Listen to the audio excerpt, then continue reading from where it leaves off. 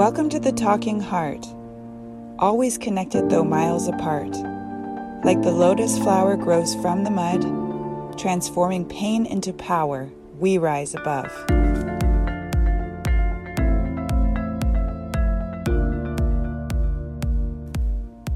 It has always been my goal to try my best to harmonize all my relations, but no matter how much I try, I find that I can't harmonize with everybody.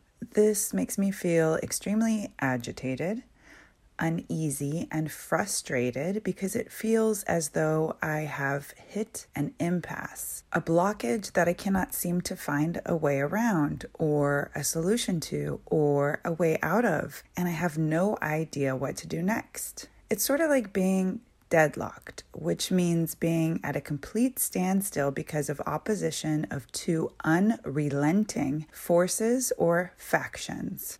Being in a standstill and standoff, where either person is willing to budge, is a difficult position to find yourself in. For me, my ego is impatient and wants a solution right now. I want harmony. I want to get along. I want it my way because really, I don't want to feel uncomfortable. Well, I've learned it's not always about what I want, even if what I want is a peaceful solution that I think works for everyone. That doesn't matter.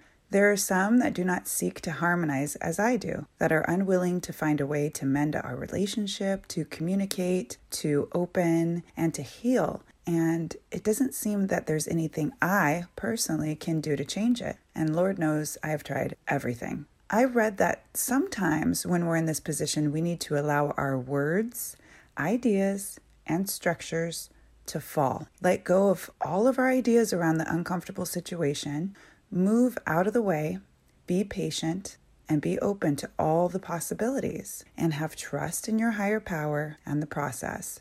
Yes, I know that this is very difficult and it certainly is not easy. I also find that when I'm in this situation, it helps when I reflect on similar situations I've encountered in the past, when I felt like there was literally no end in sight or no way out. Situations that seemed to be the most dire and hopeless, that at that time felt like hell. But looking back, I see that it all turned out for the best with time, patience, prayer, and allowing nature to do what it does best, which is to find balance. We can't control every situation and every person. We can't mend everything to fit our wants. That's just the way that it is. Some people are afraid or they're not ready to heal.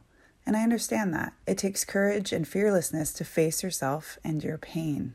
I have respect for this. And that's by remembering that not everyone has chosen this path of healing that I'm on. And that's okay. I'm a firm believer that everyone has free will. So I let go and I don't impose my expectations onto others. And as with most situations in life, acceptance is the answer. And all you need to navigate any situation is found within you.